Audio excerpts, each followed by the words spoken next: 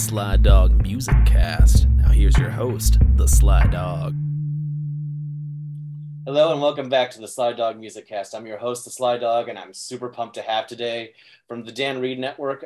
Dan Reed, how you doing, man? I'm good, Alex. Great.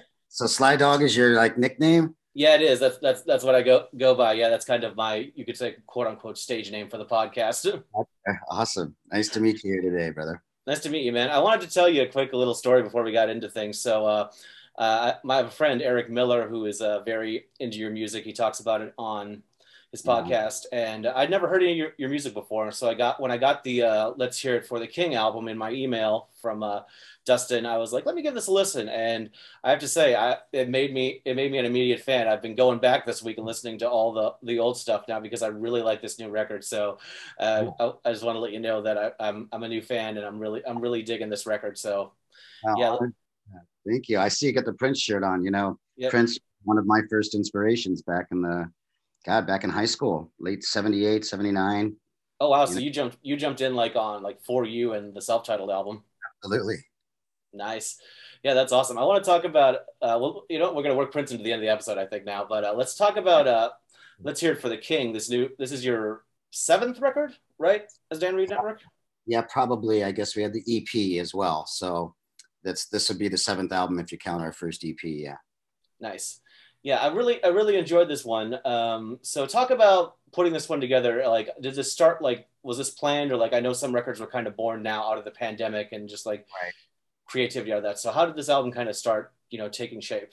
Well, I had been on the road for 10 years straight up until 2019. And I took the year off to kind of just spend more time with my family. I have a 9-year-old son and I was on the road all the time. So I really wanted to take a year off. I didn't know the pandemic was going to force us another 2 years off, but 2019 was a year of spending time home, writing songs for this album, sending tracks back and forth with my keyboardist, bassist, guitar player, co-writing. And so we really had a year to write tracks, which we never really have that kind of time. And then recorded the record in Portland, Oregon in January of 2020, thinking that we were going to go out that springtime or summer. And then when COVID came, it gave us a lot of time to actually do more work on the record, which was more about just adding some more bells and whistles, rearranging some songs, really spending time on mixing it with Rob Dacre, is just a great engineer, our keyboardist, and making music videos and a short film to kind of help promote the record. And we would have never had that kind of time if it wasn't for the pandemic. So, but yeah, pretty much everything was composed, written, and recorded mostly January 2020. So this is a long time coming getting this record out.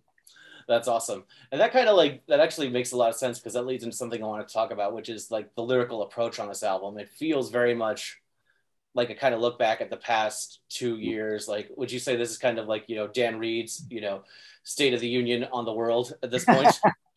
I guess you could say that. I mean, that year in 2019 that I took off, I really got to spend more time kind of just studying what was going on socially in the world. When you're on the road all the time, I at least for me, I tend to stay away from all the news and noise of whether it's politics and what have you. I just try to focus more on the shows, but being home a lot, I got to kind of just dive into what the left is thinking, what the right is thinking, how everybody is becoming superstars now with social media, where you couldn't do that in the past. You used to have to get a record deal or be in a big movie or become a modeling star, whatever, to have some kind of social influence. And now, if you make the right video in your backyard, you can have 1 million followers within a week. So this record was really about what are we going to do with that newfound power that people have? Is it all just to feed the ego, or is it something that is going to serve a higher purpose someday? The TikTok generation, for example. So I was kind of writing all these songs in 2019 about just taking an overview of that. So yeah, I guess State of the Union. And what's great in a way is, or maybe it's not great, who knows?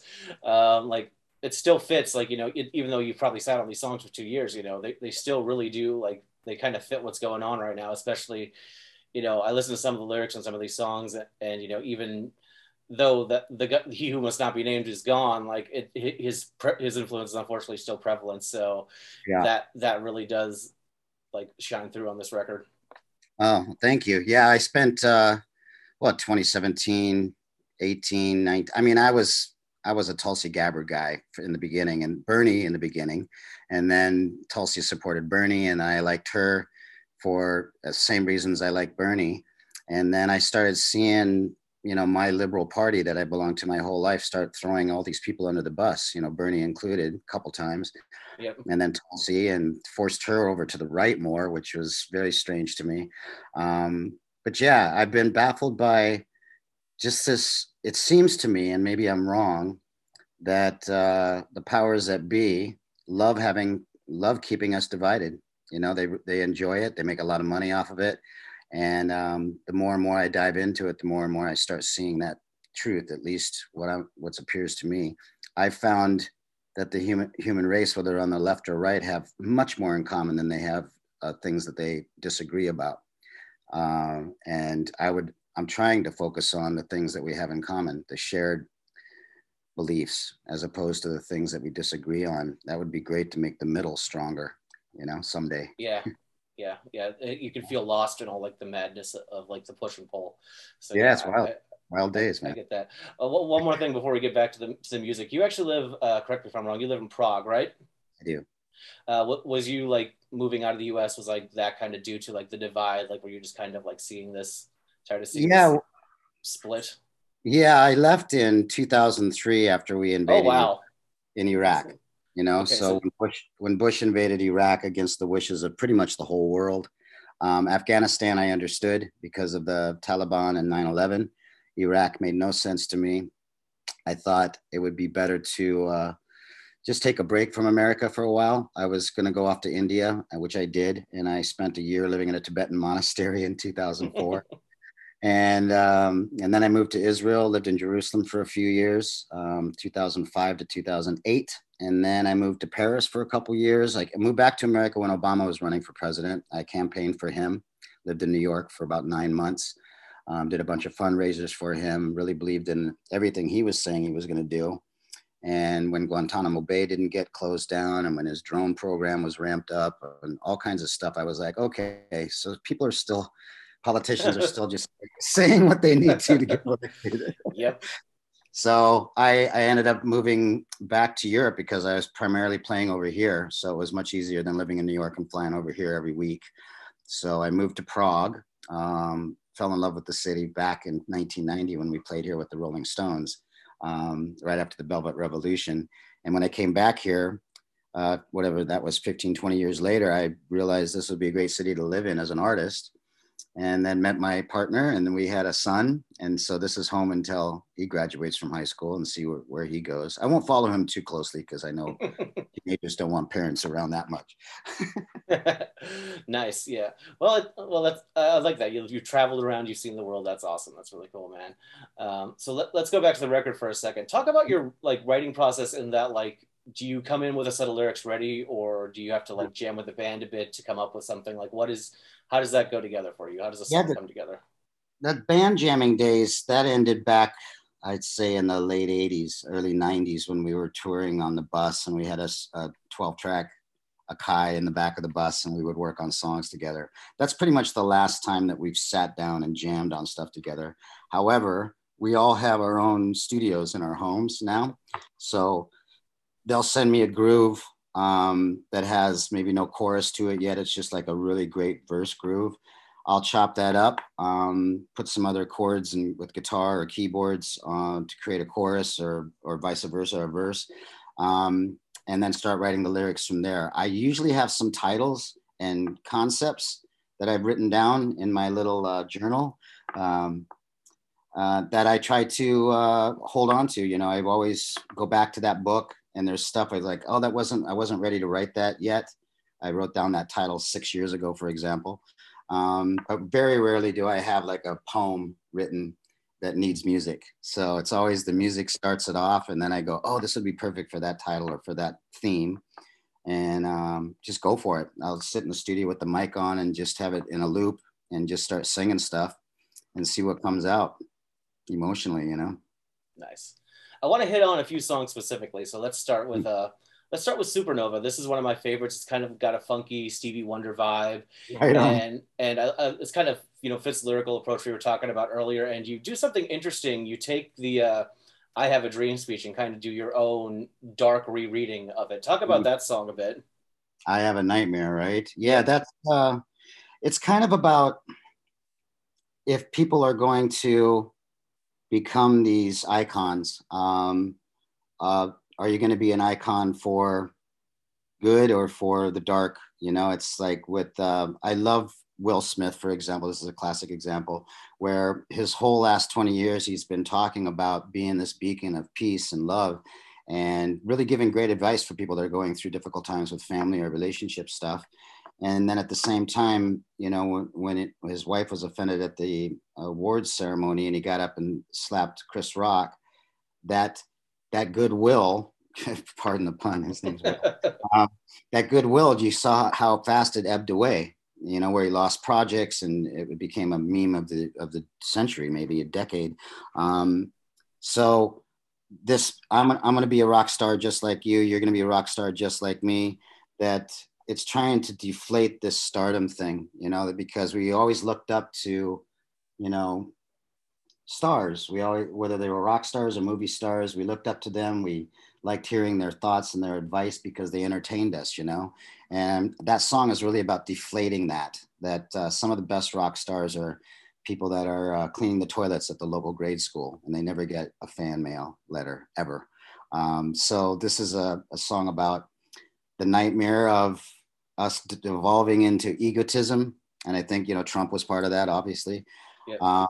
But devolving into that, or are we going to evolve into something a little more enlightened?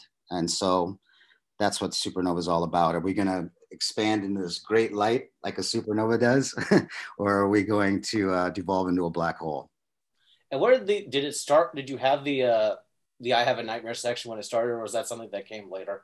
No, it came later for sure. There was this whole section in the song. I was like, I used to on the old records, like especially Mix It Up, songs like Mix It Up and Thy Will Be Done, which is off of The Heat, I believe, our third album 20 years ago, that I actually used to like rapping a lot. And then I started hearing all the rappers come out. Eminem came out and all these folks. And I was like, okay, time for me to give up that. But I do like giving a little speech here and there on these songs. I think I do it on the end of Pretty Karma as well. Yeah, yeah. There's something about sexy robots. Yeah, sexy robots. Yeah, Yeah. dying species and sexy robots. Well, I think, you know, if you see what's going on in the dating world, um, first you had courting people back in the day where you'd ask somebody out to the, you know, high school dance and you'd go very slow and all that. And then it went into strip clubs. Then you had pornography. Then you have, I guess you would say cabaret clubs in the beginning, pornography. And now you're going to have, you have dating apps where you swipe left or right. I mean, how impersonal can dating get if you just, don't like you, don't like you, like you. And then robots, you know, sex dolls, blow up dolls were first, and then they're going to be mechanical dolls. So I'd say we're about 10 years away from, you don't need to date anybody and you just buy the doll that you like best. So that's, there's a danger in that, in the sense of humanity propagating and surviving, having human connection, and leaving our house once in a while and connecting with real human beings. I think that's still important. I think it'll be important throughout the future. But at the same time, I do understand our proclivity to wanting to become this futuristic race where we are almost like aliens, where everything is okay, everything is accepted and beautiful, and all human beings are like Dalai Lamas. We got a planet of Dalai Lamas someday. I get that. I think we might be moving toward that a little too fast for some of the people that aren't ready yet. But I do think that we'll get there. That's my hope. With giving those little speeches is try to just plant that seed in people that, you know, maybe not thinking about that stuff at the time. Right. I will say that, you know, for all the stuff I've mentioned, you know, kind of about the darker side of things, there is hope in this record, especially in the next song I have on my list, which is "I See Angels," which is just a gorgeous, gorgeous ballad. And it kind of, I don't know, it's kind of a nice palate cleanser coming after Supernova, and Let's Hear It for the King. Yeah, right on. Good. That was the hope. It's like, don't get too depressed, people. But yeah, I See Angels was originally written by Brian James. I only wrote a few of the lyrics on that. I would say Brian is the optimist in the band, and he's the eldest in the band, oddly enough. So he has, I would say, more idealistic hopes for humanity than anyone else in the group. And we all are pretty idealistic, to be honest. So he's kind of our guiding light with that. But he's also kind of a mad scientist. Like he talks about how aliens came here and created us to mine the gold off the planet, and all this kind of stuff. So it's interesting where he comes from. I love him to death, and so I See Angels was that kind of salve we needed to heal the pain. He sounds like an interesting cat. Like, Yeah, like he sounds like he'd be fun to hang with. Everybody loves hanging out with Brian, that's for sure. Nice. To back it up to one track before it, there was one lyric on this album I just thought like it made me laugh, but I also like to come up with that. Like that's pretty clever. You came up with the phrase "peach colored double decker blowjob bus" in the title track. Yeah. So I got to commend you for that. Talk about the title track for a bit. Let's hear it for the King. Thank you. Yeah, that's all kind of just pointing the finger at people that are taking advantage of their station in life. If they're politically powerful, wealthy, instead of they're breaking rules and committing crimes behind everyone's back. And that to me, again, Let's Hear It for the King is kind of a way to show the irony of that again, I think the real king are the humble people on this planet. The saying from the Bible, where the meek shall inherit the earth type of thing, right? That after living in India, living up in the Himalayan mountains, spending time in Palestine, you see a lot of people that are living in abject poverty. And yet I've seen the looks on their faces have more joy than a lot of people I know that are living in the high life in Florida, for example, living in mansions, complaining about stuff, always agitated, looking for the next bigger, better deal. It's a lot of stress, and I see people that live in these squalors that seem to have more joy in their life often, because they don't know any better. So there's something about that Let's Hear It for the King is my take on that, where the real kings are the people that don't get any praise. Absolutely. So let's give praise to the people that don't need it, that kind of thing. Right on. Yeah, I agree. I got a few more questions for you before we wrap this up. So you mentioned a short film. I've also heard talk of a documentary. Is that kind of like the same thing? Is the documentary the short film? No. Okay. So they are two different things. All right. So talk a bit about the documentary. Yeah, well, the documentary was a filmmaker named Paul Mortlock from the UK. He did a couple music videos for us. That's how we met him. And then he came and shot us recording I guess you would say, part of an album in a studio in Manchester, where we had 150 people there as guests in the round, and we got them to sing on the record, and it was just a great day. We fed them and just had a beautiful party. And he filmed that, and he got to meet a lot of these people that support our music in the UK. And he was like, what would be really interesting is to make a documentary to seeing all this love that the band has. I'd like to document that and see if we can make a story out of it. So he's been working on that for a few years. Supposedly, he just came to Prague last month and interviewed me for the last interview. So I'm guessing that's going to be done in this fall after the summer. And he's going to go to festivals with that. And that's Paul Mortlock's baby. So that's the documentary. But the short film called Supernova, which is after the song, is a story about exactly what I was talking about. Story about a janitor that has had a really tough life. And it's about him rising from the depth of depression and abuse and trying to make some kind of sense of it all and some finding light at the end of that crazy tunnel. So that's about a 40-minute long film that has 3 or 4 DRN songs in it. It was originally supposed to be like a kind of Purple Rain-ish type thing where dramatic story, right? And then a lot of people in the film industry started taking notice of it before it was even released. and wants to turn it into a feature film. So I wrote a whole script for it now. We're in the middle of putting the whole team together and getting it financed to make that into a feature. Hopefully we'll be shooting that end of the year or early next year. So sadly, I can't release this 40-minute short film because it gives away the whole story. Right. So, but I'm just releasing the song moments. So let's hear for the King video. It'll come out next month, June 17th. Oh, awesome. That's released at the album, I believe. Yep, exactly. So that'll be like the name of the album, the track from the short film. People will get to see pieces of it. And hopefully that'll spark their interest in wanting to watch the feature when it comes out. That's super cool. I'm looking forward to both those, the documentary and the film. Right on. I like that you turn that little idea of, someone like, doing something that may seem so small, but makes a big difference. Yeah. So that's great. I'm glad to hear that. It's set in the dystopian Blade Runner future. Oh like man, I can only imagine. A janitor in that kind of world, it's interesting. Yeah. Dan, this has been a lot of fun. I always like to end kind of things on a lighthearted note. And, since the whole spirit of my podcast is, I'm just a music fan that gets to talk to musicians, and I love doing that. I also love having moments where the musician themselves gets to be a fan. And you mentioned Prince. Yeah. I'm a big Prince fan too. And every year I do a Prince episode, and that's coming out in the not too distant future. So just share some of your memories of being a Prince fan and, getting into his music. And did you ever meet him? I never met him. I do know that he used our first album to sound check his PA systems back in the late 80s, early 90s. Oh, wow. That's really cool. I had a sound man that worked for him for a while and said, yeah, Prince loved your first album, and he would use it at his after parties, and he would play it to check the PA system, which is awesome because Mike Fraser, who mixed that first album, the first full album for Polygram, really did such a great job with the drums and guitars, having this and the keyboards all mixed together. And I think Prince liked the fact that you could really find those tones crystal clear. If you listen to just the keyboards, they were there and prominent, but they weren't burying the guitars.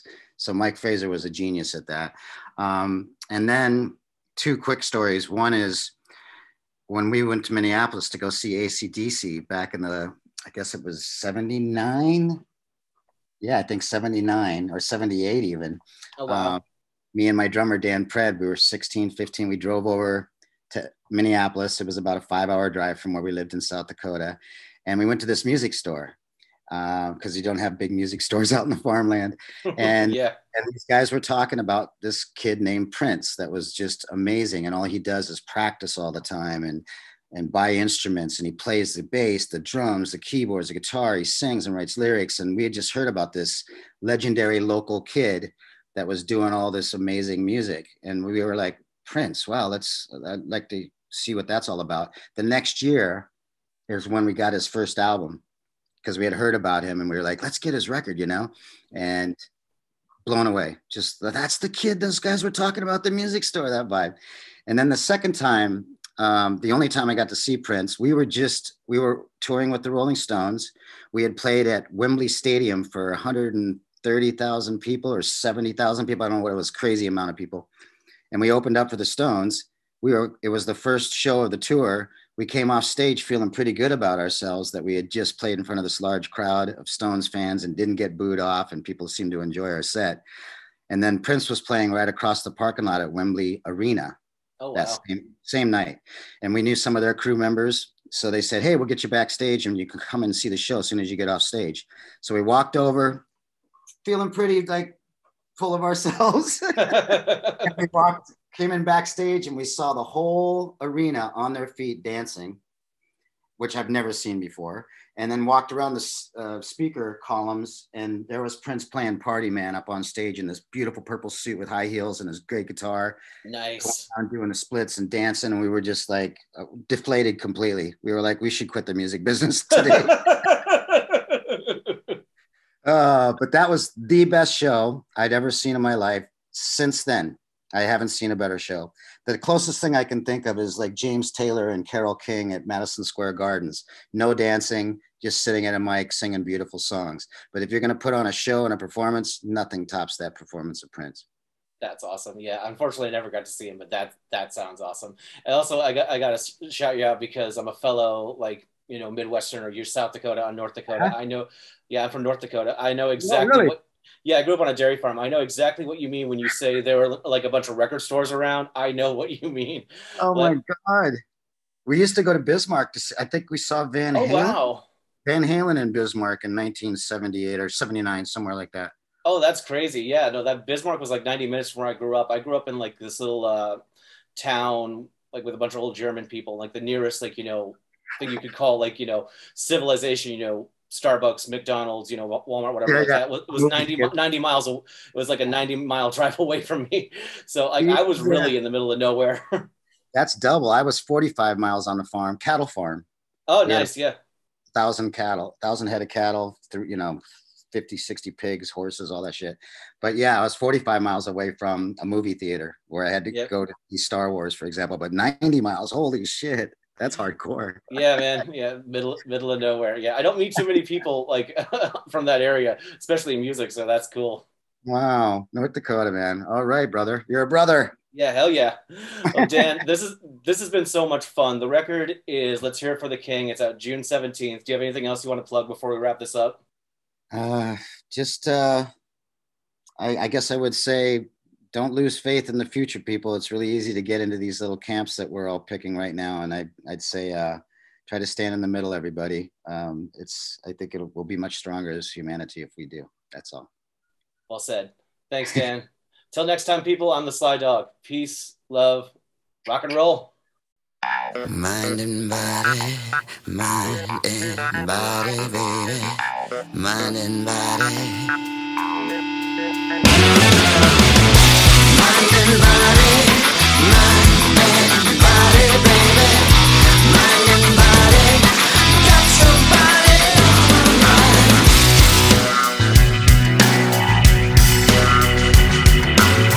Rise like a Superman on top of a throne. I wanna worship you, just throw me a bone. You're dressed for success, but you love to be naked. Now I see you're breaking this cold heart of stone. What you gotta do is make it. What you gotta do is aim for it. What you gotta do is shake it, baby. I'm gonna be a rock star just like you. Gonna bend that light, black as night, find out what is true. You're gonna be a rock star just like me. Shining bright, let's ignite and set the mind and body free. Mind and body, baby. Come on down and bite off more than you chew. Then rise like a superwoman, fire of truth. You're dressed for success, still you love to be naked. Now I'm making movies up here on the throne. What you gotta do is make it. What you gotta do is aim for it. What you gotta do is shake it, baby. I'm gonna be a rock star just like you. Gonna bend that light, black as night, find out what is true. You're gonna be a rock star just like me. Shining bright, let's ignite, set the mind and body free. I have a nightmare. I see blacks and whites never hand in hand. I see everyone spitting hatred for the injustice of having different opinions. Wandering a digital wasteland where all people's hollow courage is equal. I have a nightmare. I see wannabe dictators and egomaniacal, tragically comical men running the world. A world where too many women want to be like those men. A world where no one is equal.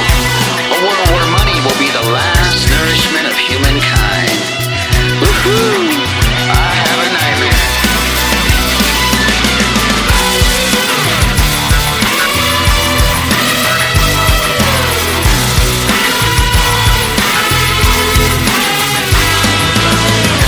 Mind and body.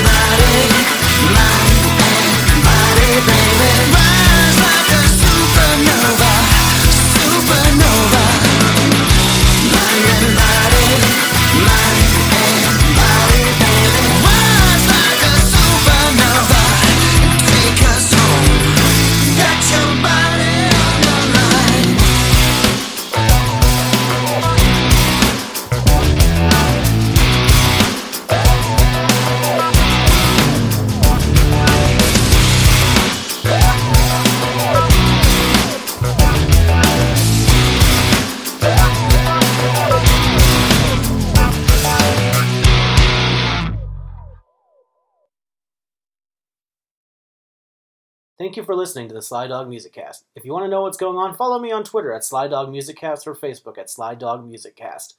Thanks again for listening. Peace, love, and music.